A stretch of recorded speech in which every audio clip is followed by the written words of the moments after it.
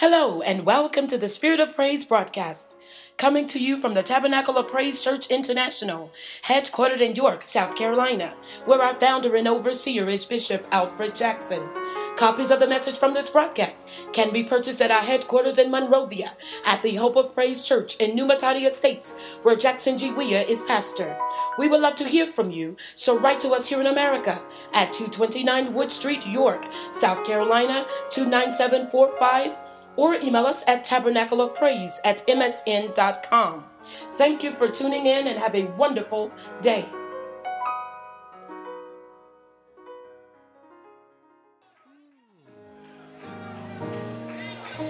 Glory to God. Glory to God. Glory to God. Hallelujah. Woo, Jesus. Yes. Hallelujah. Hallelujah. Because he reigns, he's in control. He's in control. Tell your neighbor, God is in control. No. Tell him like you mean it. God is in control. Ooh, Jesus. Yeah. Yeah. Hallelujah. Hallelujah. I had a young man on Facebook yesterday say to me from Liberia, he said, he just, like in capital letters, when you type in capital letters, that means that you're excited, he said, my pastor just died. And I wrote back, I said, oh my goodness. I said, did he just die just now? And he said, how could God be in control when the man of God dies? I said, well, did he? He said he was doing a crusade and he died. I said, well, did somebody murder him or was he sick? And he never wrote me back. But I said to him, I said, God is in control, regardless of what it looks like, because God reigns. And I said, Jesus died. The apostles died. Hallelujah. I mean, saints of God die. Pastors have to die. And sometimes when it seems like they shouldn't, God can get the glory out of untimely deaths. So we may not understand, but if we believe that God reigns forever, it means he's in control, that this world is not out of control, and that he has a purpose and a plan, and it'll be worked out in the midst of every situation and every circumstance. Hallelujah. He reigns forever. He's reigning now. He's reigning now. In the midst of anything in your life that may not be going right, God reigns. You cast your care on him, because he cares for you. I want to go to the book of 2 Kings chapter 4 this morning. Ooh, yes. While you're turning there, I want all of my teenagers that are present today to see me after worship as well.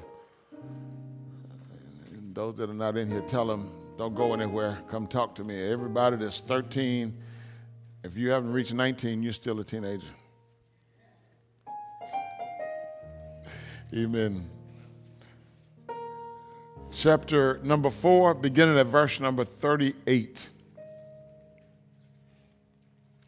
Elisha returned to Gilgal, and there was a famine in that region.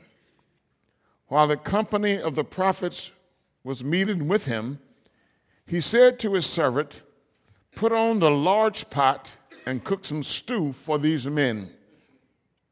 One of them went out into the field to gather herbs and found a wild vine. He gathered some of its gourds and filled the fold of his cloak. When he returned, he cut them up into the pot of stew, though no one knew what they were. The stew was poured out for the men. But as they began to eat it, they cried out, "O man of God, there is death in the pot, and they could not eat it. Elisha said, get some flour. He put it into the pot and said, serve it to the people to eat. And there was nothing harmful in the pot. I want to try to work this thought this morning. I depend on the Holy Ghost to do this for me. Amen. Transforming your world. Transforming your world. Look at your neighbor and say, neighbor, Bishop is getting ready to preach. And he's going to talk about transforming your world. Pay attention. You might learn something today. Father, I thank you for your word. I thank you for the power of your word. I thank you, Lord, that when your word goes forth, it will not return to you void, but it will accomplish all that you desire. And I thank you, Father, that you prosper your word in the things that you sent your word to. Thank you for sending this word to us today. Thank you for what this word is going to accomplish in our lives. Grant me a fresh anointing of your spirit that I might communicate your word clearly, correctly, and effectively. Speak, Lord. Anoint your people that as we hear your word will destroy any yoke under your anointing that's in our lives and deliver us from any burden that we might be going through in our lives. Thank you, Lord, for what you're going to do now. We open ourselves up to you. Have your way. It's in Jesus' name that we pray and we thank you. Amen. Amen. Transforming your world. Hallelujah. Sometimes life can be difficult. Sometimes life can be difficult. Well, that means half of us agree. Half of us say life is just fun. Life is never difficult. But sometimes life can be difficult, either because of the circumstances we found ourselves in, no fault of our own, okay, or because of bad decisions that we may have made, or sometimes because of deliberate attacks of the enemy. Yeah. Yes, we can find ourselves sometimes in situations that are unfavorable, situations that are stressful, situations that are dangerous, situations that are hard, situations that are lonely, sometimes situations that are unwarranted because of Satan, because of the enemy of our souls, because he's targeted us. And the devil does target people. Yeah, he does. He targeted Job. He'll target you. Yeah. Sometimes we choose wrong ways. Sometimes we choose wrong people. Yeah. Sometimes we choose wrong things. Makes life difficult. Yeah. I talk about that song. I think Otis Redding sang, and I don't remember all of it, but he was talking about getting married. And he said, talked about how his mama warned him against marrying the lady. But he said, but I didn't listen to mama. I went straight to the church. The preacher was there, and so was my future bride. Anybody remember that song?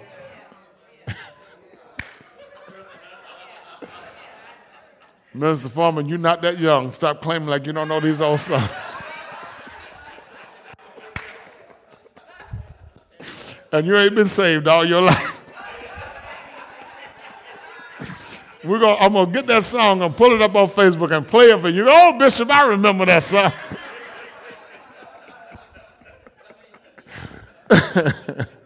But sometimes we choose wrong ways, wrong people, wrong things. We do. We do that. And that brings difficulty in life. Yeah. Sometimes because of life, or sometimes because of the family that we're born in. We have difficulties in life. Oh, yes. Sometimes again, that's no fault of yours. You can't choose the family you're born in. But sometimes people are just born into families that don't love the Lord, don't have any inkling, don't have any desire to love the Lord, not thinking about God, don't have any desire to do right, don't even, doing right is the farthest thing from their minds. Loving you, loving people, loving God is the farthest thing from their mind. And either way, these things can cause life to be filled with unhappiness, filled with trouble, filled with confusion, filled with bitterness, filled with hurt, filled with pain or suffering or lack in life. But the important thing to know is that God knows each one of our situations. God cares about us, and God wants to help us, amen, out of the situations that we are in. God is for you. Amen? God is not against you. Amen? However, many times, in order to understand this, we have to get an understanding of the scriptures. Amen? Amen. And when we begin to get an understanding of the scriptures, we begin to see the heart of God. We begin to see the heart of God for his people. And the scriptures reveal to us God's heart. The scripture reveals to us that God is a deliverer, that God is a healer, that God is a helper, that God is a keeper. The scriptures reveal to us, amen, that God is a restorer, that God is a repairer of broken places, amen, in our lives. The scripture reveals to us that God is a provider, God is a protector, God is a keeper. The scripture reveals to us that God will fight for his people, because God's heart is for us and not against us. And in seeing God's heart, we also begin to discover that he does not always keep us from every bad thing in life, but he will keep us in the midst of the bad things. Amen. Amen. And seeing God's heart, you look at examples in scripture. He didn't keep the Hebrew boys from the fiery furnace. No. He didn't keep Daniel from the lion's den, but he kept him in the midst of it. He preserved them in the midst of what they were going through. So sometimes God will decide to keep you in the midst of what you're going through. All right? Until he delivers you out of it. Amen? Many times we learn that God will use the bad circumstances of our lives to teach us or to teach others that are associated with us the things that he wants us to learn for our good. So sometimes what you're going through is not just for you, but it's for somebody else. Amen? And God is sovereign, and God knows what he knows. God knows why he wants to use us for somebody else. Amen. And we have to trust him in the midst of all of that. When we learn all of this, we can learn how to transform our worlds for God's glory and for our good. Now, and I wrestle with transforming our world. And of course, when we talk about transforming our world, I'm not talking about transforming the world. I'm talking about the world you live in, your situation, your life, your circumstances. Amen. And remember, this is talking about what we can do. We do have the help of the Holy Spirit, but we have the challenge of God and to take responsibility for our own lives. There are things that we can do. Amen. We can't just sit down and say, Lord, help me. Lord, deliver me. Lord, take me. Lord, do this. Lord, do that. God said, no, I've given you my anointing. I've given you my spirit. I've given you my word. Then you take this and begin to apply it to your life. We have a responsibility. Sanctification is our responsibility. Amen. To sanctify yourself means to separate yourself from certain things. Amen.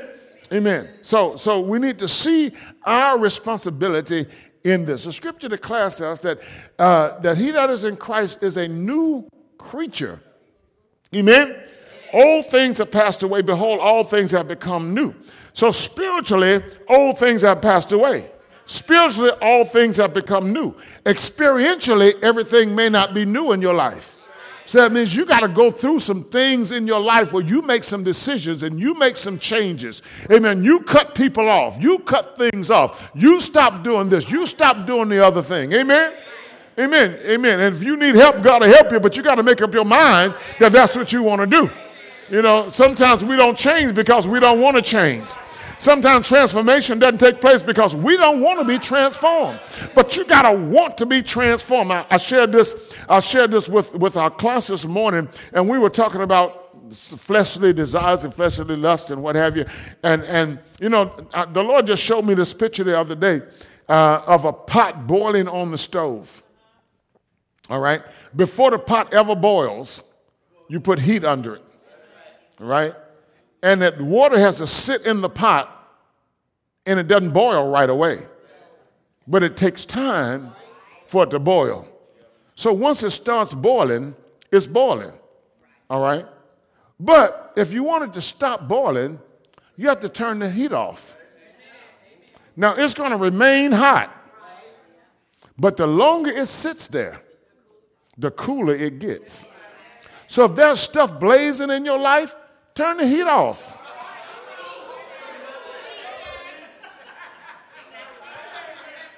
Sometimes you got to turn TV off. Some stuff you're watching on TV.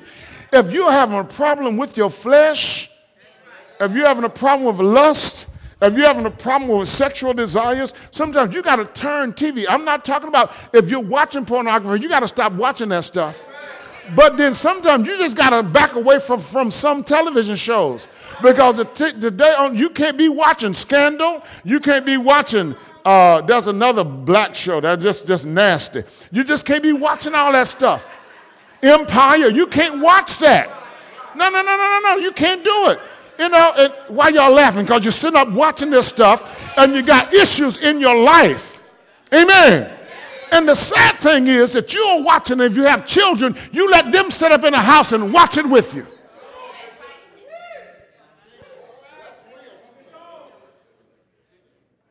But you got to turn the heat off. And you got to back away from some things so that your desires cool down. So young people, if you're dating and you're in a situation where you're kissing and all our children out, you're kissing and you're rubbing up against folk and you're getting heated and hot all the time and you're trying to stop having sex, amen, you got to back away. You got to turn the heat off. So if you're dating, then start going out with other people, and then you drop her off at her door, amen, and you don't go in, amen, and you don't be dating up in the house in her room by yourself, and she ain't in your house in your room by herself. And parents have to have enough common sense.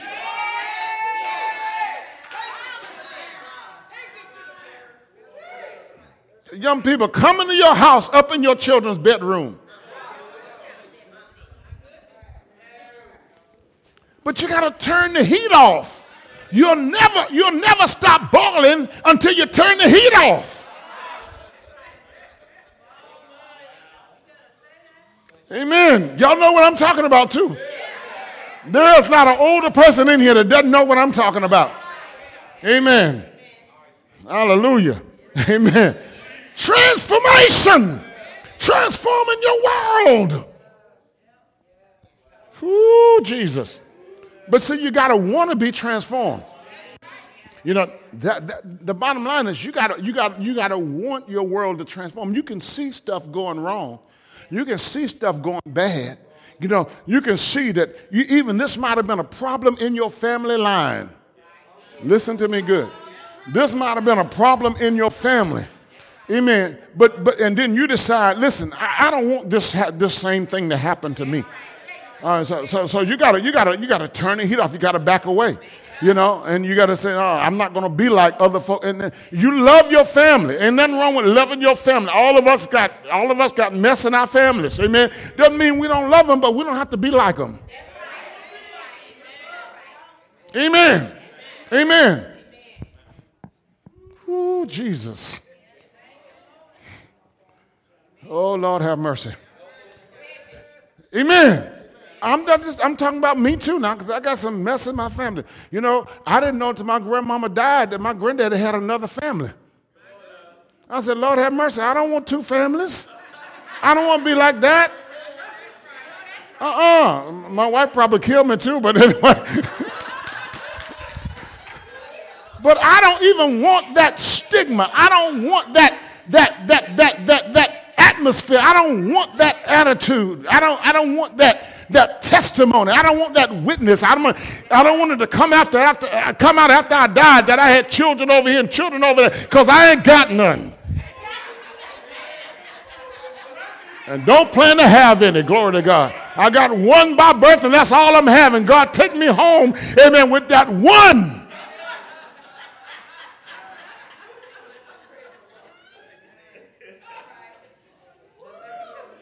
But you have to turn the heat off. You have to back away from some things. Back away from some people. Stop watching stuff, you know. Stop listening to certain kinds of music, because it incites stuff in your mind.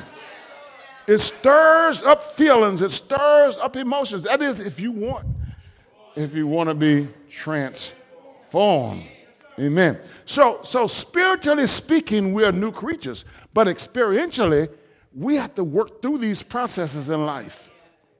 Got to work through this stuff. And all of us have to do it. It doesn't have to be sexual stuff. You can just be a gossip. You just love juicy gossip. There's some people they got to know.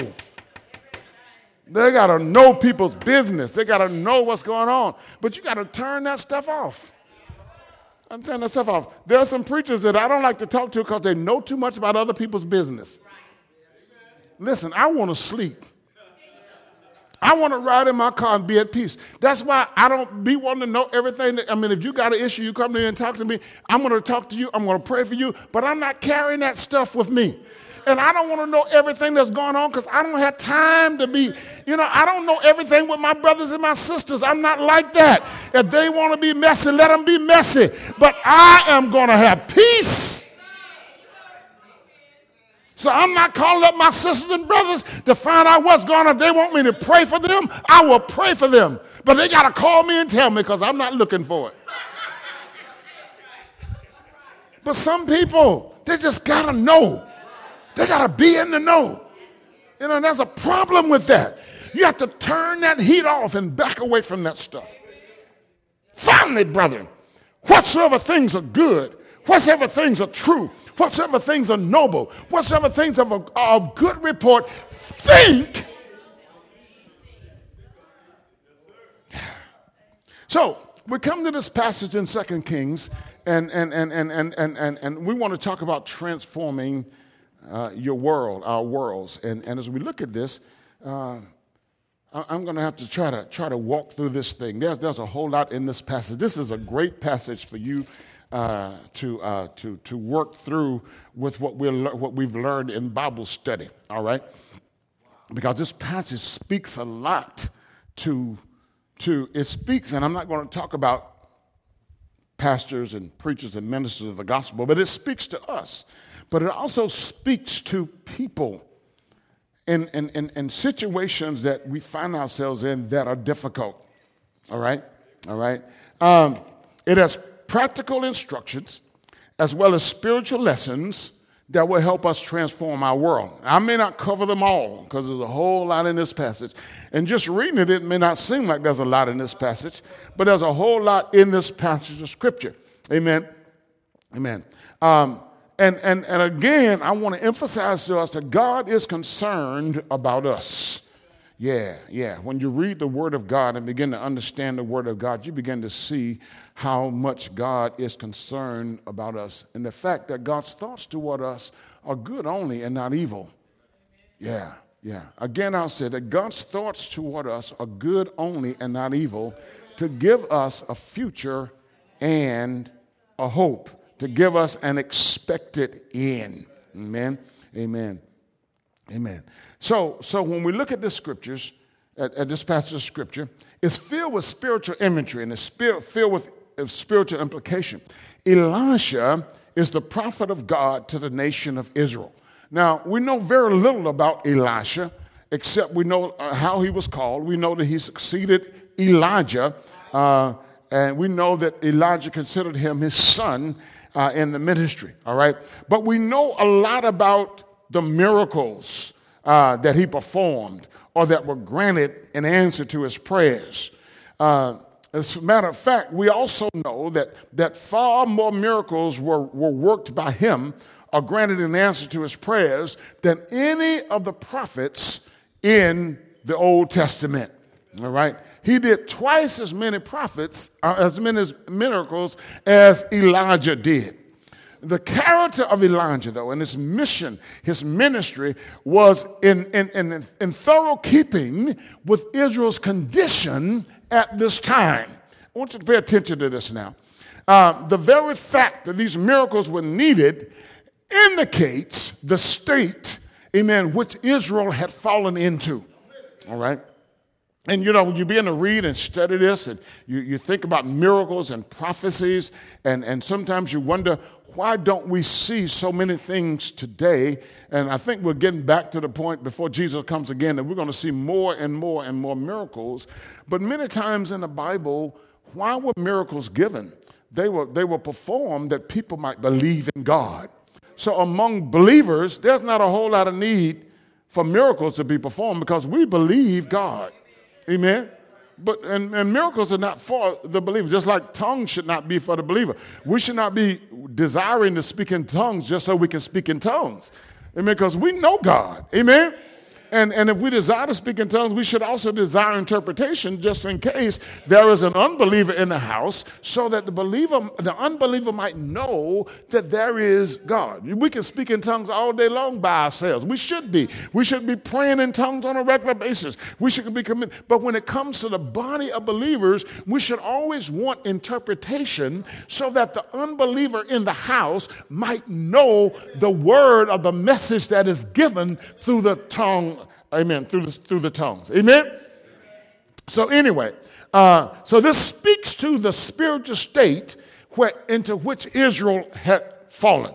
The worshiping of false gods or idolatry had been practiced for so long, amen, that the true and the living God was no longer known by the nation. All right. Therefore, by means of dramatic intervention, by awesome, inspiring displays of God's power, by supernatural manifestation of his justice and mercy alike, God forced even the skeptical to recognize his existence and to subscribe to his supremacy. So God worked through the miracles that the skeptical and the unbelieving might know that there was yet a God in Zion. That God still was alive, that God was still sovereign. Amen. Amen. So on this occasion, Elijah was visiting the school of the prophets. He was visiting the school of the prophets. Elijah returned from Gilgal, and there was a famine in the region while the company of the prophets was meeting with him. I think the King James says there was dearth in the land. Okay. Sometimes the King James uses words that speak a whole lot, for people that are poetical and what have you. Amen. So he returns to Gilgal, and he's visiting the school of the prophets. It was now Gilgal is important. Gilgal is important, and he returned to Gilgal. That means he had been there before, right? He had been there before. It was at Gilgal that Elijah had started out with Elijah. That Elisha had started out with Elijah on that final journey before Elijah was taken up into heaven. All right. It was where his sincerity had been put to proof by testing, because Elijah said to Elisha, he said, stay here. I beg you, stay right here at Gilgal. But Elisha wouldn't leave his master.